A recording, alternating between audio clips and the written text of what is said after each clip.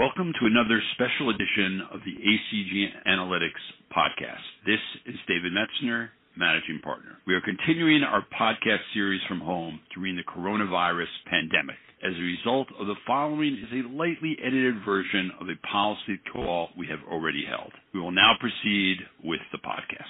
Welcome, everybody. My name is Gabby Heffesy. I'm Managing Director of ACG Analytics. I am joined today by John Turek, our central bank analyst, and Larry McDonald, New York Times bestselling author and founder of the Bear Traps Report. So we wanted to take some time today to kind of take a step back and talk about our view through a macroeconomic lens of central bank policy, what that's doing to the dollar, what's going on with inflation, fiscal policy in the US, and how that's affecting markets and commodities, kind of tying it all together. It sounds like a lot. It is a lot. We're hoping that the three of us will kind of have a discussion and get through all these topics. So to start, I think the real story, what both of you write about a lot, is the dollar and, the Fed kind of controlling the dollar in a bit and how that flows into all of the stories that are happening around the world. So we're moving through Q2. So I want to hand it over to Larry first with kind of what you've been talking about in this thesis that's been brewing for several months now. Thank you, Gabby. And it's great to be with you guys. I always appreciate our calls. And, I like to look forward, but just to recap the thesis, the 2013, 2016, 2018 Fed essentially blew up the global economy three times. And when COVID hit, it was such a damaging element to not just the U.S., but more to the rest of the world, especially emerging markets. They were really, their backs were against the wall, and they had to this cycle come up with a new monetary regime, not just around a social justice Fed, which means more accommodation in the United States, but letting other central banks around the world and lead the way out. Whereas in the previous cycle, the U.S. was kind of the alpha male and, continuously was the lead horse to pull back accommodation. And when you do that, when you pull back accommodation, your currency will strengthen, especially when the rest of the world is offering more accommodation. So here it's pretty obvious, and John Turek's been all over this 6-9 months ago. But that's kind of the way back. The way forward is, I think we're just moving into another engine of this, another ending of this. But I want to turn it over to John quickly in terms of your latest take on the thesis and then your look forward. Yeah, sure. I think kind of where we were was, we've had this pretty, significant turn that was formalized in September in terms of the Fed and kind of how they're going to approach monetary policy going forward. And it's going to be a look back approach as opposed to a look forward approach. And for the Fed going in the past, it was, we think that X and Y is going to happen, and this is how we're going to react. And now the Fed going forward is going to be much more looking back on what has happened, and that is going to be their guidepost in terms of setting policy. And this sets up an economic cycle that probably has a lot more volatility, but also has a lot more juice in the sense that the Fed won't be there to cut it off at the knees just as it's getting going. And that was very prevalent last cycle where inflation was getting close to 2, and that was kind of the trigger for the Fed to begin removing accommodation. And kind of looking where we are now, we're already seeing inflation that's obviously at 2 for, more so transitory reasons, but it's clearly going to be durably at 2 for a while. And the Fed is going to stand pat, at least according to their forecast, for the next few years. And I think, that the outlet for that is a weaker currency. And, the kind of benefits of that is a lot, as we know, the dollar and Fed policy has a huge international financial channel to it. And I think that's going to be the bigger beneficiary this time around. So what you're saying is, just to clarify, is as before the Fed would preempt using their forecast policies and act before they saw it because they saw it coming. Whereas now they're more, I'll believe it when I see it, and that it's proven to me that it's not transitory. And in that they're the last horse in the global kind of central bank ecosystem, which then will lead to the weaker dollar. Is that what you are saying here? Yeah, that's a good summary. I also think there's another element. There's that they will be kind of the last actor this time around, as they have more so formalized this reaction function more than others, but also that, the US economy being very demand consumption based, as that kind of builds, there's a current account trade deficit leakage that happens where if there's not a commensurate rise in interest rates relative to the pace of economic growth, that kind of leaves the economy via, more robust demand. And I think that's kind of what we're setting up for in a lower interest rate, higher nominal growth world. So we have some questions here. So why don't we just answer one of them to get a little bit out of the queue. So how soon should we expect to hear commentary from the Fed about yield curve control, and how would they communicate that message to the market? How do they sell this to the market at a time where most believe their next major move is to taper? I'm going to start with Larry on that one. My whole point on yield curve control is that when the whole world is looking at a taper, right, all they have to do is just do what Rich Clarida did last week. I mean, the whole world is looking at taper talk, and he starts talking about the wonders of the benefits of operation type twist mechanisms. And so I'm not saying there's going to be like yield curve control tomorrow, but right after Rich Clarida spoke, the dollar was off like 50, 60 basis points. It's just like, if you're a global investor and you're seeing all this five-year forward inflation expectations went up to the highest level in, many, many years. So everybody's expecting this taper stuff. And then whether it be Williams or Clarida, the Fed inner circle in my mind is Brainerd, Williams, Clarida. That inner circle they're not going down the taper road. They're starting to talk about twist type measures, which is like the first step toward a yield curve control. So that's my only point, is that they don't have to bring it out, but if they comment on it, white papers, this type of thing they did last week, they will weaken the dollar dramatically, because you have the Bank of Canada out there tapering. You have the Bank of England talking about a potential taper. You have the Central Bank of China, the PBOC is far more hawkish. So you've got all these central banks that are, much more hawkish than the Fed, pulling back a combination that weakens the dollar. But what was your take on Clarida's speech last week? I don't think that they're going to do yield curve control, but I also agree with your sentiment around kind of how taper is developing this time around. And I think that, Clarida, maybe more so was interesting last week, was the minutes and the reaction to the minutes, in the sense that we obviously all saw the headlines that they were going to discuss taper as, if there was continued rapid progress in the economy. But I think that there was two kind of messages that came from that. One is, we began to see all of the conditionality required for the Fed to kind of change policy. And I think that speaks to their reaction function more generally. And then two is, the market kind of the next day pretty much faded its entire move on the reaction to the headline. And I think that we're kind of getting to this point where taper is turning into a dovish catalyst. Not that it's not going to happen, but we're getting to the point where it's so inevitable that the surprise element can come on the dovish side in terms of either the size, the calibration, the sequencing, as in we're getting to a point where the Fed is going to be like, okay, by the time they taper, the market's going to be begging for it already, because it's going to be, not only is it going to be ridiculously late, but it's going to be at a point where like we've all expected it for so long.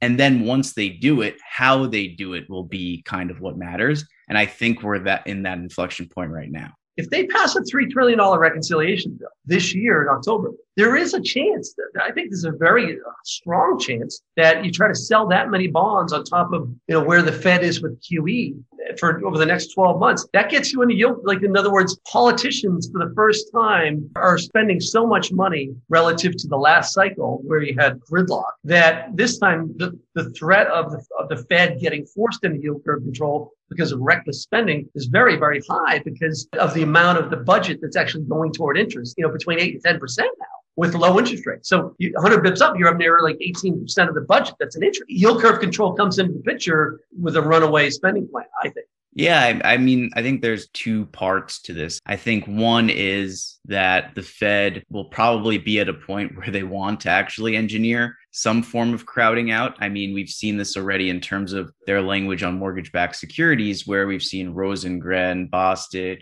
even Kaplan talk about, why are we buying $40 billion a month of mortgage-backed securities when the housing market's on absolute fire? And I think that obviously it's a reasonable point, but I think that kind of sets the stage for something else, in the sense that the Fed is going to be cognizant of, how durable these policies can be on the financial side, so that they can have their proper economic benefits. I guess my point only to that would be, if if there is some form of crowding out to materialize more so in the back half of this year, early next. I don't think from a Fed perspective, that would be entirely unwelcome. And then the other side of it is, I think it's important to think about Fed policy relative to where the economy will be. Kind of going back to 2013 when the Fed tapered, or, we had the taper tantrum, the Fed was tapering in a negative output gap, which means there was still slack in the economy, right? The Fed this time is going to taper. According to the CBO, the output gap will probably evaporate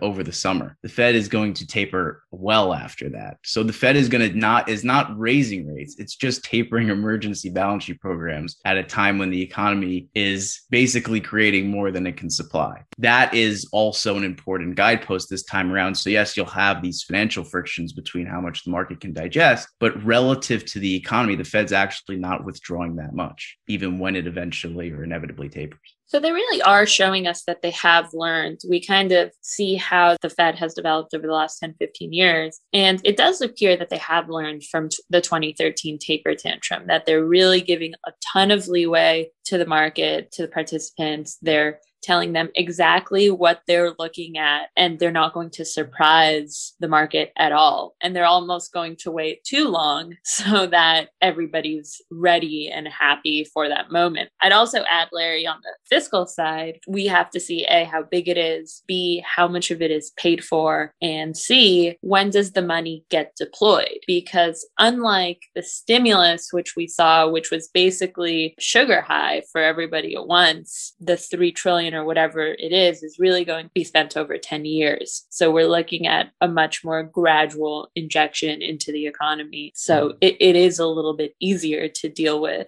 on the monetary side as a response to the fiscal side. Moving on a little bit to inflation, John, can you just give us a high-level overview as to how you see this going and what we're seeing? Yeah, I think it's, the last obviously CPI number we'll get was obviously noteworthy in the sense that we've kind of in this re-rating of where we thought inflation would be, as in like going back, beginning of January, we were like, okay, we're going to have these mechanical factors that are going to lead to a temporary rise in prices, but it'll be really quick and it'll be a one-off. And we've seen that, in the past, especially over the last 10 years. And I think that what the April CPI number did was it's made us think that one, that the transitory or whatever forces that are driving inflation are higher than we thought. And two is that they're going to last longer than we thought. So I think, the market is now kind of in this re-rate of dealing with, okay, transitory at a higher level and for a longer period of time. And I think going forward, especially from the Fed's perspective, I think the path for the data is probably that these supply dynamics, bottlenecks, pockets of excess demand probably continue for the rest of the year. And then they run into meaningful base effects that pop them up this year, next year. And I think now the question is how does the Fed define transitory? Because for a lot of the year, transitory equaled a few months, and transitory equaled, well, by the end of Labor Day, all this stuff will be gone. And, kind of looking where we are now, it's very unlikely that the transitory or inflationary factors that have persisted over the past couple of months and will certainly persist over the summer are just going to disappear at Labor Day. So I think, from a Fed perspective, it'll be very important when you hear people like Waller talking about these things could last into 2022, and that would still be consistent with transitory. I think that coming from a Powell, Clara to Brainerd figure will only add more. But, kind of looking at the path of the data is we're in this world because of how robust fiscal policy was, we basically had a supply side recession without demand participating. So right now, the supply side is putting out pretty much all the fires it faced and is facing pretty severe limitations. And then, kind of going forward, as the supply side reacts, we also have to factor in that we're probably going, given how big the excess stock of savings is that we're going to be in probably a new higher demand environment. That probably means the floor of where inflation can go is much higher than it was last cycle. So I think, combining those two things is one is how does the Fed define transitory? And then two is I would expect that inflation is just much more volatile this cycle, given that nominal growth is going to be higher and policies on balance going to be much more accommodating. Larry, do you have any responses or things to add to that? To me, there's like going to be 7 stages to this. We just went through the first stage where we had some inflation that was in response to supply chains, in response to the fiscal plan. But remember, we just had pretty historic, crazy inflation in terms of core CPI, with India in a horrific, lockdown, COVID mess. Europe was in a COVID mess lockdown for the last like 2-3 months. So think about this inflation game is just starting. The rest of the world, you're talking about 65 trillion of GDP outside of the United States that has been in over lockdown. The U.S. is best in class in terms of vaccine, best in class in terms of economic rebound. Now we're going to have this global side. India cases are coming down. The euro is breaking out today. It's breaking out of a massive down channel. Going to have much better vaccine distribution globally. So that 64 trillion outside of the United States of GDP is going to get a lot more inflationary support. So whatever we've seen in inflation so far has not even had that to play. In other words, that's the next round of inflation. So if you look at the way the markets are digesting this, we have had 5-year forwards roll over back to the 100-day. That's important. To me, that's a buy zone. If you look, they bounced off there 12 times over the last year.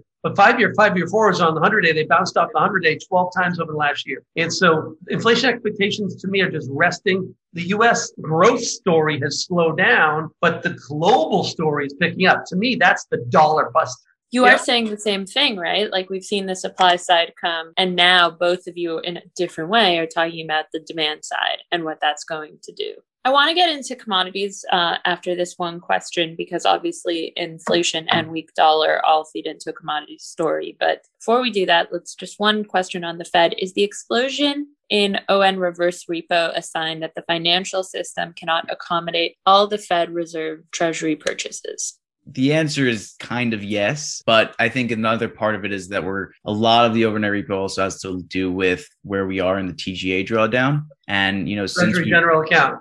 Right, exactly. That's parked at the Fed. So that drawdown has been happening, pretty much since February. So the normalization, that was, I think it peaked at like 1.7 trillion. So that drawdown has had a lot of effects on kind of, where excess liquidity is. And yes, obviously where we are, the Fed will have to deal with kind of the repercussions of not extending the SLR and things like that. But, I don't think it's a worry in terms of the, where how the scope is for the Fed to, continue buying treasuries. I think a lot of it speaks to the TGA drawdown, but, it is a thing when there's a lot of liquidity in the system and the Fed is basically asking for forced buyers that, there will need to be probably some sort of regulatory relief to make sure that banks can also accommodate it, especially as you said, Larry, issuance isn't going down anytime soon. So I want to get into commodities in general, because we talked about inflation, obviously very bullish sign for commodities. We talked about a weaker dollar, also a bullish sign for commodities. And then I would say the third leg of that stool is real rates and what happens there. But basically, if you have all three of those things, you could tell a story, at least for precious metals, that you're going to have a huge run up because you have all the bullish factors there. Is that what you guys are seeing right now? Well, I'd say first and foremost, and to me, there's like a cycle and we've seen this in credit markets. When credit markets start to reopen, the higher quality credits do well first. And then slowly but surely, as the credit market matures for a cycle, you get to the point where triple C's are outperforming, right? And so the tertiary parts of the market are usually the last, and sometimes they're the best trades. And so what we're doing at the Bear Chart Support is we've structured the portfolio over the last year where we were heavy gold and silver a year ago, worked our way in the third, fourth quarter, overweight oil and the oil names, copper. And now we've started to move into some of the tertiary areas like uranium, unloved commodities, coal. And so I'm convinced, with this next move in the dollar and with the global recovery, this ESG dynamic around commodities where we've had, if you talk to bankers, they're all saying the same thing. Like whether it's a West Coast banker, East Coast, and it's just the amount of capital that's been taken out of some of these ESG companies that don't qualify in the coal space and other parts. Bankers around the country have turned away a lot of financing. And so that's been suppressing the normal with a commodity cycle. As we grow, what happens over the last decade, Fed's accommodative. So we have this immediate response in capital markets, which open up and then money comes back into CapEx. Here, that whole thing's been blocked. And so that's why coal, uranium, copper, silver, platinum, you're really just in the middle innings here. And just the ability of companies to finance finance themselves, and then to also to reach out and do CapEx and investments. That's all been clogged up for like 18 months. China's trying to control commodities because they see all these accounts, all these people trying to front run the PBOC and they front run China. China is the biggest commodity producer on the earth, and they don't like it when a bunch of speculators are front running them. So that's why we're having this little pullback in inflation expectations, because China's out there flexing their muscles around controlling the market. But the real supply problem for commodities is like 12 to 18 months out. And it's a real big problem. And as the global economy recovers, we're going to be massively undersupplied, especially in the coal space and uranium. But John, any thoughts from you? I know you had some thoughts on EM and commodities. Yeah, I mean, I think that there is this element of this, this twin driver to commodities where you have a cyclical dynamic and a structural dynamic. One on the cyclical side, we're in the midst of this extremely robust recovery that is on the back of like 10 years of underinvestment pretty much across the board, either in copper or oil also because of,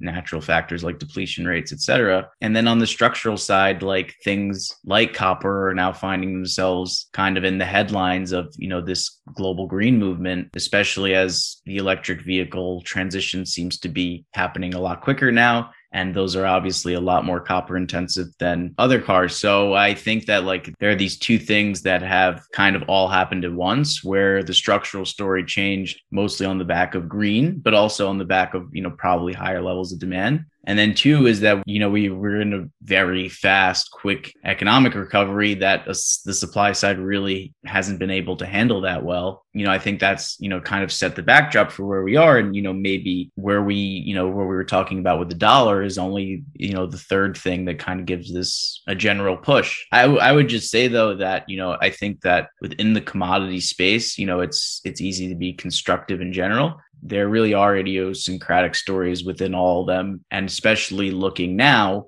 China kind of trying to break the back of the rally a little bit. It's important to show like which ones they can really hamper and which ones they can't. You'll see that more so with things like iron ore versus crude oil, things like that. So that's the only thing I would add. There's a question here that you guys have kind of both touched on a little bit, but I do want to ask it. If you look at the copper gold ratio versus 10-year and the chart, it appears that commodities more broadly, but copper in particular may be peaking. China seems to be in a self-tightening phase and talking down commodities, and M2 in the US is starting to turn down. With these things happening, is it still possible for copper to rally further? What factors would you be looking at to change your mind that we are still in a commodities bull market? Yeah, so that's a great point. And that's whenever you have the early stages of a bull market, you always have this like consolidation digestion period. It's just natural. This is just completely natural. This is a new bull market. We're undersupplied. We went through two horrific commodity bear markets in 2016, 2018, 2020. So this is just starting. It does appear that, China's credit impulse is, nobody can perfectly judge that, but it's clearly rolled over. And that's a big part of it. But at the end of the day, there's just not enough copper out there. So we're going to have a massive copper shortage in like 12 to 18 months, regardless of these kind of like pits and stops. This China thing is just a lot of gamesmanship. If you're China, you're the biggest commodity buyer in the world, and you're seeing, commodity prices go crazy. You're going to want some type of consolidation period, right? Because they're a buyer. They're probably like Goldman Sachs. They're probably talking it down to buy it. So I don't buy into like this is the end of the commodity cycle, because China's like, I think this is just China's looking at their copper demand cycle that they're going to need for their country, for infrastructure, for electric vehicles and the like. And they just look at the natural supply of copper around the world in a post-COVID world, in an ESG world, and they don't like what they see. So they're trying to put some brakes on this, almost like putting out speed bumps. Kind of sounds like the lumber story when it was at 600 and it was all-time highs and everyone was saying can't be there, but there was a real supply and demand equation there. And then, we see it at 1400, which is just not consistent with any historical trends that it's actually gone through. But John, do you have anything to add on the copper story and that question? Yeah, and I think it does hit on like a really big question in the market right now is kind of judging this China tightening phase. I kind of have I'm more in the Larry camp, and less in the consensus camp and judging kind of China's policy approach right now. I think that China right now is basically the US in 2011, but without the austerity. So the US in 2011 was basically the China's going to lift all boats. We don't really have to do anything. We can kind of clean up after 2009. And that's a little bit where China is right now, where it's like they're going to calibrate their domestic policy posture relative to how much aggregate demand they're importing from the rest of the world.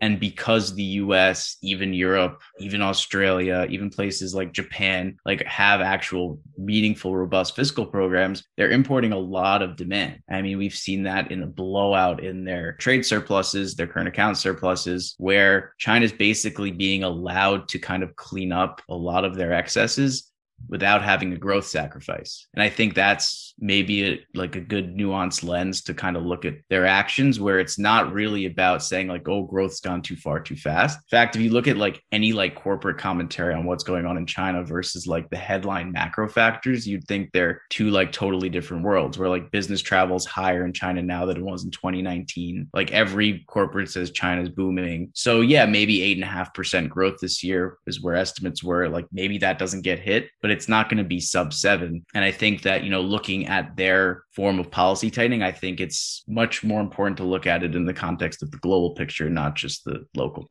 So China has become the most responsible global economy and taken advantage of this little COVID window opportunity to clean up and do the quote unquote right thing. That's what you guys are saying. It's probably why dollar China is going lower. Well, I think we covered all the issues that we did set out to cover today. Thank you, everyone. Thanks, John. Thanks, Larry. And we'll talk to everyone soon.